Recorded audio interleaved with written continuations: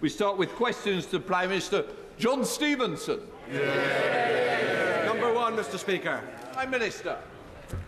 Mr. Speaker, I'm sure the whole House will share my sorrow at the capsizing of a small boat in the Channel in the early hours of this morning and the tragic loss of human life. Our hearts go out to all those affected and our tributes to those involved in the extensive rescue operation. Mr. Speaker, this morning I had meetings with ministerial colleagues and others, in addition to my duties in this House, including the visit of His Majesty the King. I shall have further such meetings later today. John Stevenson. Thank you, Mr. Speaker. Prime Minister, a 3.5-hour journey takes 6 hours. A straight journey ends up with 2 changes and a diversion. A train is cancelled at short notice. This has become the experience of a West Coast rail passenger. If Avanti do not get their act together, will the government cancel their franchise? Very popular question, Prime Minister. Well, Mr. Speaker, I thank my honourable friend for raising this, and I share the frustration that this is causing to many of his and other communities. Our priority immediately is to support the restoration of services before then making any long-term decisions on the operation of the West Coast franchise, but we will be closely monitoring Avanti's rollout of its recovery plan and holding them account for delivering for passengers. Leader of the Opposition, Keir Starmer. Thank you, Mr. Speaker. Can I join the Prime Minister? Our prayers go out to those who capsized in the freezing waters of the Channel last night. It's a reminder that the criminal gangs running those routes put the lives of the desperate at risk and profit from their misery. They must be broken up and brought to justice. Mr. Speaker, tomorrow will be the first ever nationwide nurses' strike. All the Prime Minister has to do to stop that is to open the door and discuss pay with them. If he did, the whole country would breathe a sigh of relief. Why won't he? Prime Minister. Mr. Speaker, we have consistently spoken to all the unions involved in all the pay disputes that there are. But I am glad he's raised our nurses because they do incredible work, and it's worth putting on record. It's worth putting on record what exactly we have done for our nurses. Last year, when everyone else in the public sector had a public sector pay freeze, the nurses received a 3% pay rise. When the RCN asked for more in-work training, we gave every nurse and midwife a £1,000 training budget.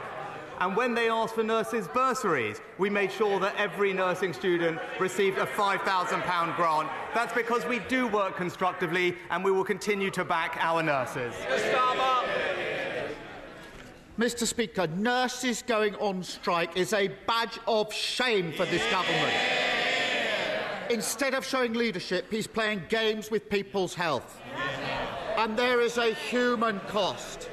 Alex from Chester has been waiting for a gallbladder operation for nearly 6 months. He's in so much pain, he's been off school since then. His operation has already been cancelled twice. His mum, who I spoke to this morning, is worried sick. When she heard that strikes could be called off, she was massively relieved. She's desperate for the Prime Minister to resolve this. All he needs to do is simply meet the nurses. Now, Alex's mum is listening to this. She doesn't want to hear him blaming everybody else. She doesn't want his usual ducking of the question. She's tuned in now because she wants him to explain what is he going to do to resolve the nursing strike. Well, Mr. Speaker, it's not just Alex. There are millions of others across this country, Alex and Mark, millions of others who will have their healthcare disrupted because of the strike. Now, the honourable gentleman says to get round the table, but we all know what that means, Mr. Speaker. That is just simply a political formula for avoiding taking a position on this issue. If he thinks the strikes are wrong, he should say so. If he thinks it's right that pay demands of 19% are met, then he should say so. What's weak, Mr. Speaker, is he's not strong enough to stand up to the union.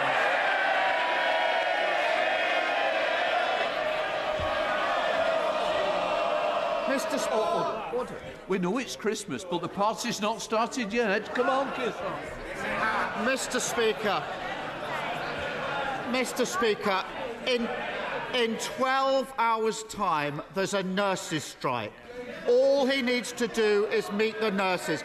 His inaction speaks volumes. As ever with this Prime Minister, it's Tory politics first, patience second. We've never seen a nurses' strike like this before. They've been forced into it because the government has broken the health system. Ask anyone in the NHS. They will tell you they don't have enough staff. 133,000 vacancies. And there's an obvious solution. Scrap the non-dom status and use the money to bring through the next generation of doctors and nurses. That's what Labour would do. Why hasn't he got the guts to do it? Mr. Speaker, we're already investing billions more in the NHS. We're already hiring thousands more doctors and nurses. But he asked about backlog. He asked about backlogs and the waiting times in the NHS. And yes, what he always fails to acknowledge is the impact that COVID did, Mr. Speaker. That's why we're facing pressures. But we do have a plan. Not just more money, not just more doctors and nurses, new diagnostic centres carrying out millions of checks and scans, new surgical hubs delivering more elective surgery. But if we'd listened to him, Mr. Speaker, the backlog would still be growing, and that's because we'd still be in lockdown.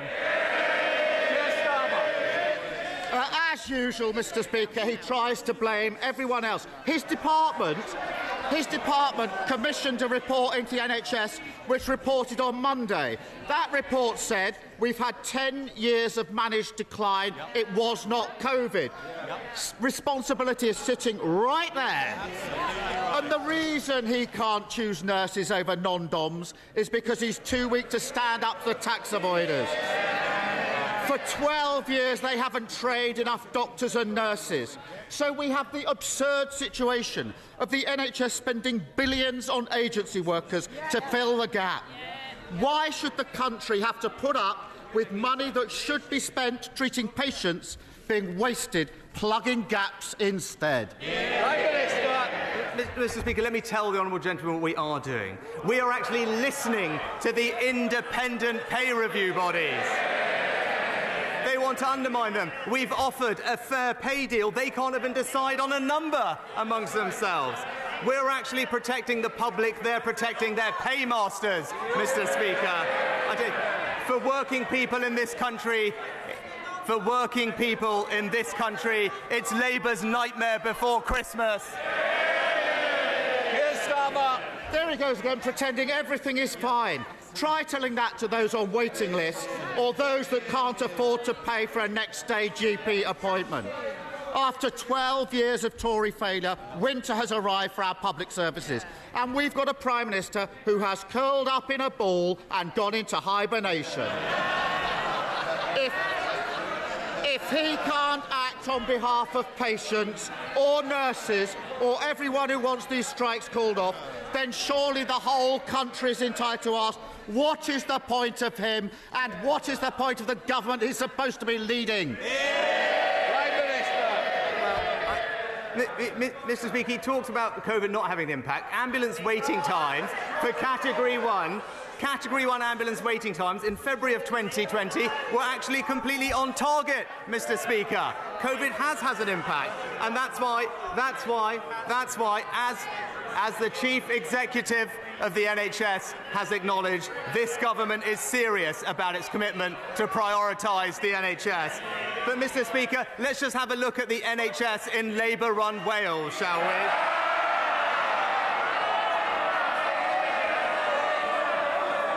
The worst A&E times in the country, Mr. Speaker.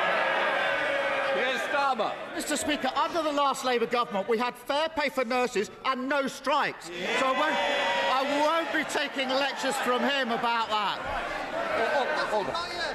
Order. Mr. Bowie, you promised to behave. Don't give me a Christmas present you won't want. Come on, Keir Starmer. Mr. Speaker, this is our final PMQs of the year. So I hope you will Oh, really? I hope you will... Mr. Speaker, what I was going to say was I hope you will pass on all of our thanks, at least on this side, to all those who kept our House and our democracy working. Yeah. And I want to finish this year thinking about our friends in Ukraine. As a result of Putin's barbaric assault on their freedom, millions will spend Christmas in sub-zero temperatures without heating, electricity or hot water. Their suffering is unimaginable, but their bravery is awe-inspiring. So will the Prime Minister join me in saying that whatever other difficulties and disagreements we have across this dispatch box, we are and will remain united in our unwavering support for Ukraine's freedom, its liberty and its victory? Well, Mr. Speaker, can I join with the honourable gentleman in thanking and paying tribute to all the staff of the House for the fantastic work that they do to support all of us. And I appreciate his comments on Ukraine. It has been a point of incredible unity across this House and indeed the country, something that we can all be proud of in our country, that we have stood behind Ukraine at its hour of need. And as I said yesterday, this Christmas, many families will be laying an extra place at their Christmas table, and that speaks to the generosity and compassion of our nation, and long may that continue. Angela Richards. Thank you, Mr. Speaker. The A3 connects London to Portsmouth through Guildford, and I was delighted to see the new Solent Freeport announced last week, which will increase traffic flows. As the A3 narrows through Guildford, it is sadly the most polluted road in the strategic road network. Short-term sticking plasters like putting up 9-metre-high air pollution barriers that will entrench divisions in Guildford is not acceptable to me or my constituents. Does my right honourable friend agree with me that it is time to think big, it is time to think long-term, and it is time to tunnel the A3 under Guildford? Prime Minister. Well, I thank my honourable friend for the question. I know this is an issue that she has long championed. I am told that National Highways are developing a range of different possibilities and solutions for the A3 through Guildford, and I know the Department for Transport will consider the case as it plans its future infrastructure investments. SNP leader Stephen Flynn. I wish to join with the Prime Minister and the Leader of Opposition in extending my party's thoughts to all of those involved in the terrible tragedy in the Channel this morning. Mr. Speaker, thanks to positive and proactive negotiations between the Scottish Government and Unite and Unison health unions, a pay settlement has been reached and strike action averted. By stark contrast, the UK Health Secretary appears completely unwilling to negotiate with unions on pay, and strike action is very much still on the table. So may I ask the Prime Minister, when will he see the error of his ways and follow the Scottish Government's lead?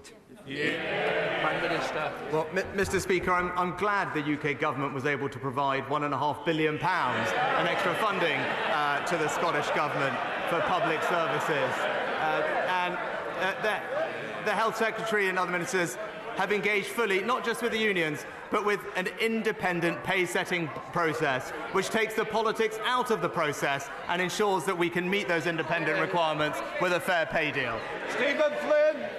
Mr. Speaker, let's be clear, those words will ring hollow in the ears of those people who, unlike the Prime Minister, can't nip into Waitrose for their shopping, nor indeed even turn on their heating at this moment in time. And that's particularly true for people in Scotland, because as we know, average energy bills in Scotland are not anticipated to be £2,500 per year. They're expected to be £3,300 per year. People are genuinely terrified, and that's despite the fact that Scotland produces 6 times more gas than we consume, with some 80% of our electricity coming from low-carbon sources.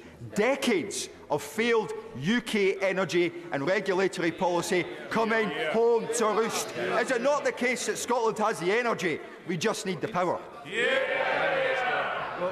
Well, Mr. Speaker, I'm glad the honourable gentleman raised the question of energy support. And it's because of the actions of this government that we are providing every household in this country with around £900 of support with their energy bills this winter, £55 billion worth of support. And on top of that, next year, there will be extra cost of living payments worth up to £1,200 for the most vulnerable, whether that's those on means-tested benefits, pensioners or indeed disabled. This is a government that will always look after the most vulnerable in our society. Stephen Mackey. Metcalfe. Thank you, Mr. Speaker. As my right honourable friend will know, the Mayor of London, despite objections, has decided to expand the ULEZ zone across all London boroughs, which will massively impact my constituents and those who share a border with London. Will he therefore urgently speak to the Transport Secretary and encourage him to use the powers at his disposal to reverse this disastrous decision? Well, my honourable friend will know that transport in London is devolved to the Labour Mayor of London, but it is disappointing that the Mayor, backed by the Leader of the Opposition, is choosing not to listen to the public. The zone is being expanded against the overwhelming views of residents and businesses, and I'd urgently consider the Mayor and the gentleman opposite to be on the side of hard-working Londoners. David! Can I associate myself and my party with the comments made by others on the tragedy in the Channel? Our thoughts and prayers are with the families' victims. Mr. Speaker, 40% of cancer patients now wait more than 2 months for treatment after an urgent referral from a GP. That's the highest proportion on record and way above the government's own cancer waiting target. I lost both my parents to cancer as a child, and so, like many people across the country and in this House, I know the devastating impact of treatment delays on cancer patients and their families. So I'd like to ask the Prime Minister 2 questions. First, can he give a cast-iron guarantee that the dreadful cancer backlog won't get any worse? And second, when will the government meet its own cancer target? Prime Minister. Well, Mr. Speaker, I'm very sorry to hear about the right honourable gentleman's parents. Indeed, I'm sure many of us across this House have our families have been tragically affected by what cancer does, and he's right to raise the importance of meeting our targets. And what I am able to tell him is we actually are experiencing very high numbers of cancer referrals following the pandemic. He'll be aware of that. But thanks to the brilliant work of our NHS staff, cancer treatment rates in the most recent month for which we have data are now back at pre-pandemic levels, with a plan for them to increase further. And recently the NHS also announced plans to fast-track patients direct to cancer tests rather than have to wait for specialist consultation first. These measures will make a difference, and I look forward to updating on them in the new year. Terry Robinson. Thank you, Mr. Speaker. With the closure of the last bank in Cheadle, yet another of my local communities has been left totally bereft of a high street banking service. So I was pleased when I heard the announcement that Cheadle was to get a banking hub. Unfortunately, my delight was short-lived. When on closer inspection I saw that it was Cheadle, Staffordshire. Whilst I remain pleased for the other Cheadle, would my right honourable friend agree with me that my constituents also need access to cash and banking facilities to protect businesses and support our high street? And will he support our local calls for post office banking hubs? Prime Minister. My honourable friend is a fantastic champion for Cheadle in Greater Manchester. She will know that the Financial Services and Markets Bill will establish a legislative framework for protecting access to cash, and alongside this, firms are already working to provide shared services, as she mentioned, like bank hubs. But what I would encourage my honourable friend to do is to contact Link, which can undertake an independent assessment of a community's cash access needs and determine if shared facilities are appropriate. Fabian Hamilton. Mr. Speaker, my constituent Sharon has an 11-year-old daughter who suffers from eating disorders and severe anorexia. She was forced to spend a year in hospital in Sheffield, 40 miles away, because there were no beds in Leeds for children with those eating disorders. This, Mr. Speaker, is completely unacceptable. So will the Prime Minister now commit to ensuring that NHS mental health provision for young people is dramatically improved so that no other family has to ever again endure similar trauma? Minister. Well, first of all, can I say to Sharon and her family, I'm sorry about what she's experienced. The Honourable Gentleman makes an excellent point. Mental health funding, as he knows, is increasing, so we ensure parity of service. He's also right to raise the issue of eating disorders. It's something that provision is currently expanding for. I think 2,000 more children were given the treatment and advice and support they needed last year, and there are plans to go further because it's an issue that needs tackling. Jason McCall. Thank you, Mr. Speaker.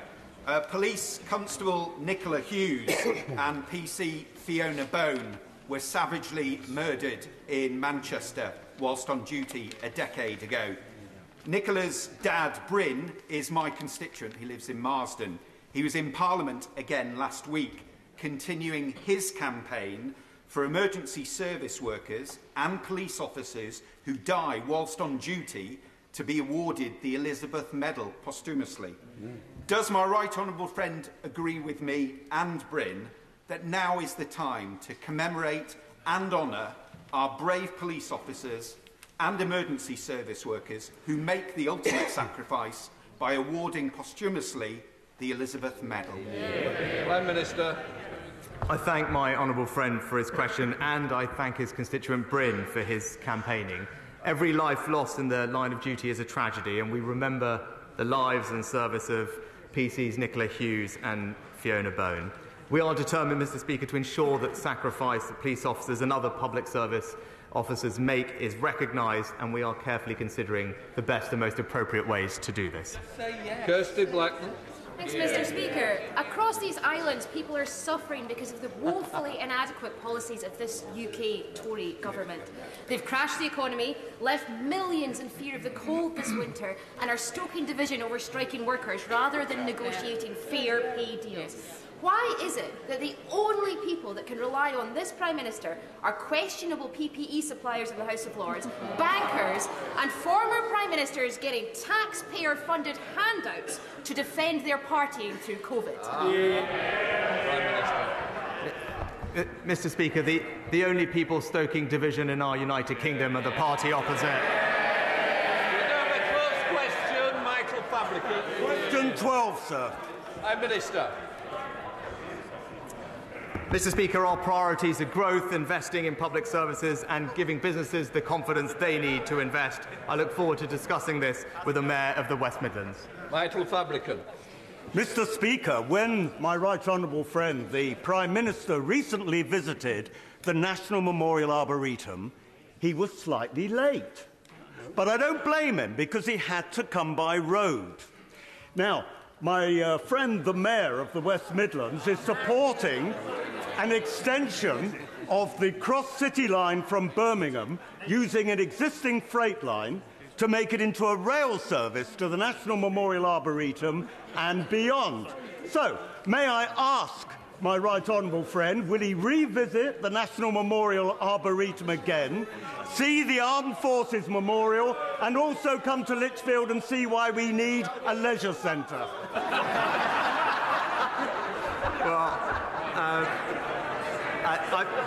I'd be delighted to come and visit the National Memorial Arboretum again, see my friend and the fantastic Mayor of the West Midlands, Andy Street, to discuss his plans to drive growth and opportunity in the region.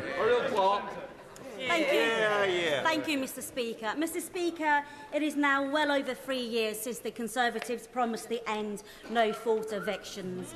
Enfield has the highest rate of Section 21 evictions in London. 30 families in my constituency in the last month alone were made homeless as a result of Section 21. I have families sat in my office trying to keep warm as we try to find them emergency accommodation. Will the Prime Minister scrap this shameful legislation? If so, when? Well, Mr. Speaker, the Honourable Lady will know that we have announced plans to do that and we await parliamentary time. But it's not the only thing we are doing to protect renters, Mr. Speaker. We have passed legislation already to protect tenants from rip-off fees, and we've capped holding deposits because we want to make sure that renters do have the protections that they require and they have decent homes to rent. Holly Latham. Thank you, Mr. Speaker. Small modular reactors are a hugely important part of our future energy mix. And this Conservative government realised that when it awarded Rolls-Royce nuclear section, based in my constituency, a grant of £210 for development. But there's still no clarity or plan for moving from development to deployment. Will the Prime Minister come with me to meet Rolls-Royce to discuss how to move things forward and ensure the UK benefits from this exciting opportunity? Well, my honourable friend makes an excellent point. I'm delighted that government has awarded £210 million to Rolls-Royce SMR last year for research and development. This does have the potential to benefit the UK and support our energy security and climate goals. I look forward to getting updates and for working with my honourable friend to see this fantastic new technology come to life. Colin McCarthy. When my constituent who has dementia was taken ill recently, it took 3 hours for an ambulance to arrive. He then spent 10 hours in the back of an ambulance outside A&E, queuing to get in. And the doctor said to him, "I'm so sorry, we're treating you out of the back of a truck." But as we've heard, the King's Fund has said that the government has presided over a decade of neglect of managed decline in the NHS. So isn't it the Prime Minister, not that doctor, who should be apologising? Well, Mr. Speaker, that same King's Fund report also acknowledged that there was 40% more funding going into the NHS under this Conservative government. But we do need to make sure that that funding makes a difference. That's why this winter £500 million is being deployed to move people out of hospital beds into social care, to speed up those discharges specifically so that ambulances won't be queuing as much as they currently are. And that money is already making a difference on the ground. Saqib Bhatti. Thank you, Mr. Speaker. The community in Kingshurst, which I represent, has suffered an unimaginable tragedy earlier this week when 4 children fell through the ice at Babs Mill Lake. Sadly, 3 of the children did not survive, and one, a 6-year-old, is fighting for his life. They and their families are all in my thoughts and prayers. Will my right honourable friend pay tribute to the community in Kingshurst, which has come together and is supporting each other to get through this tragedy? And will he recognise the heroic efforts of the emergency services, including the police officer who used his bare hands to try and break through the ice and then jumped in the water with fire service personnel without the PPE, risking their own lives to save the young children? Prime Minister. I thank my honourable friend, and can I send my condolences to the family and friends of all of those who lost their lives. I also join him in paying tribute to our emergency services for, as he said, their incredibly selfless actions. This whole event has completely shocked the local community, and I know that my honourable friend will continue to do all he can to support his constituents at this difficult time. Dame Angela Riedel. Thank you very much, Mr. Speaker. This year, the Tory party has given us 5 education secretaries, 4 chancellors, 3 prime ministers, 2 leadership coups.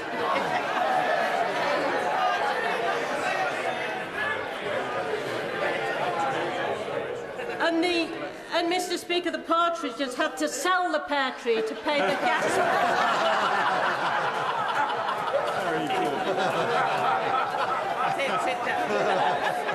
So, Mr. Speaker, isn't it the case that after a year of Tory chaos, incompetence and self-indulgence, the best Christmas present the Prime Minister could give to the British people is a general election?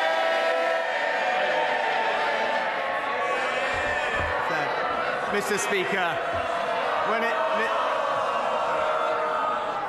Mr. Speaker, they're happier with that than before, Mr. Speaker. But all I'd say, when it comes to what the British people need this Christmas, Mr. Speaker, in order to ease the disruption on their lives, the best thing that the party opposite could do is tell their union bosses to call off these damaging strikes.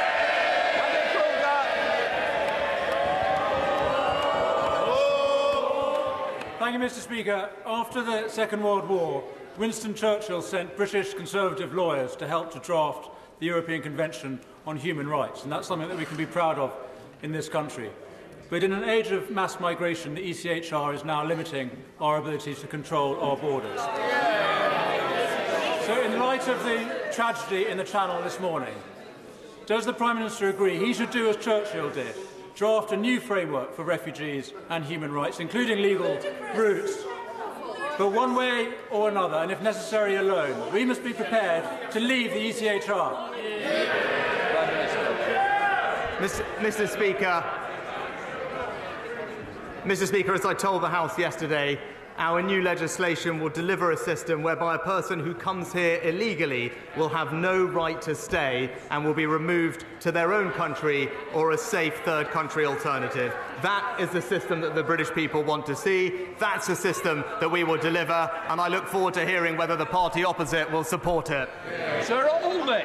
Thank you, Mr. Speaker. As temperatures are plummeting and the cost of living crisis is deepening, ordinary families are facing a Dickensian nightmare across the country this Christmas. Mortgage bills are soaring, household repossessions are up, and nearly 500,000 tenants face a threat of eviction after falling behind on their rent. Too many people are worrying about where they and their children will wake up on Christmas morning.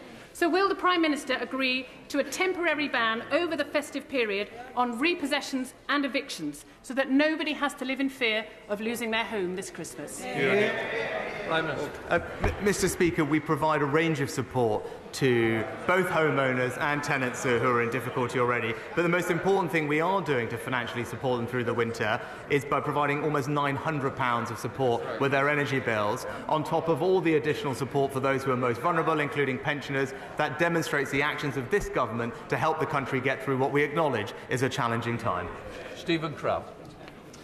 Thank you, Mr. Speaker. Tomorrow, Mr. Speaker, at 9:30, you'll lead this House in a 1-minute silence to mark 80 years since the British government recognised that the Holocaust was taking place in Nazi-occupied Europe. As we come together to mark that moment, will the Prime Minister join me in praising the Holocaust Educational Trust and the extraordinary survivors who continue to do amazing work, ensuring that the next generation understand and learn the lessons from the past? Minister.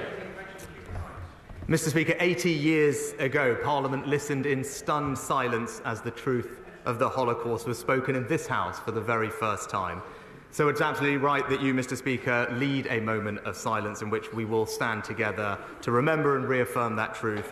I join my honourable friend in paying tribute to the work of the Holocaust Educational Trust, and it could not be more fitting that Britain's Holocaust Memorial and Learning Centre should be built right next door to here to Parliament. We must never forget the Holocaust, and we must stamp out anti-Semitism and prejudice in all its forms, wherever we find it. Chris Evans. Thank you, Mr. Speaker.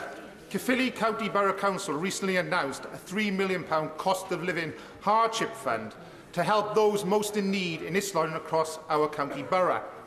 Does the Prime Minister think it's right that local authorities are forced to cover the costs of 12 years of economic mismanagement by this Tory government? Prime Minister. Well, Mr. Speaker, what the honourable gentleman fails to acknowledge is that because of the actions of this UK government, not only are we supporting people in Wales and across the United Kingdom with help with their energy bills, we've also provided £1.2 billion of extra funding for the Welsh Government to use to give to local authorities to support their constituents, and he would do well to acknowledge the benefits of the United Kingdom and the actions of the UK government. We have a record 4,000 newly qualified doctors training to be GPs, which is really excellent. But we do have an issue with retention, which is made even worse in areas like mine, which have extremely high housing growth. As the son of a GP, what will the Prime Minister do to fix this? Prime Minister. Well, Mr. Speaker, I know this is an issue that my honourable friend has talked and championed for a long time, and he's right to do so. We do have record numbers of GPs in training at the moment. We're also making sure that we support primary care appointments and primary care access, and I know that my honourable friend, the Health Secretary and Chancellor, are looking at how best we can increase retention, particularly with regard to pensions, and I look forward to getting his suggestions. Final question, Wendy Chamberlain. Thank you, Mr. Speaker. In a written response from the DWP, it was confirmed to me that an unpaid carer earning more than £132 a week in their job is classed as being in gainful employment and as a result loses their carer's allowance of £69.70 a week. Now, caring doesn't stop. It never stops. So can the Prime Minister explain to me the rationale of this decision, given that we are trying to get economically inactive people back into work? And secondly, can he explain why it's his government's position that £132 a week is enough for people to live on? Prime Minister. Well, Mr. Speaker, can I first start by paying tribute to those up and down the country who give up so much of their time to care for others? And I'm actually delighted that the government is supporting the honourable member's bill, which will give a week of highly flexible paid leave to unemployed carers. I think it's the right thing to do, and I'm grateful that the honourable lady is taking it forward. The carers allowance is a means-tested benefit. It's part of many other benefits that are available to support people, and as I've said, right now there is significant support in place for people through Christmas with their energy bills. That completes Prime Minister's questions. Just let the House clear.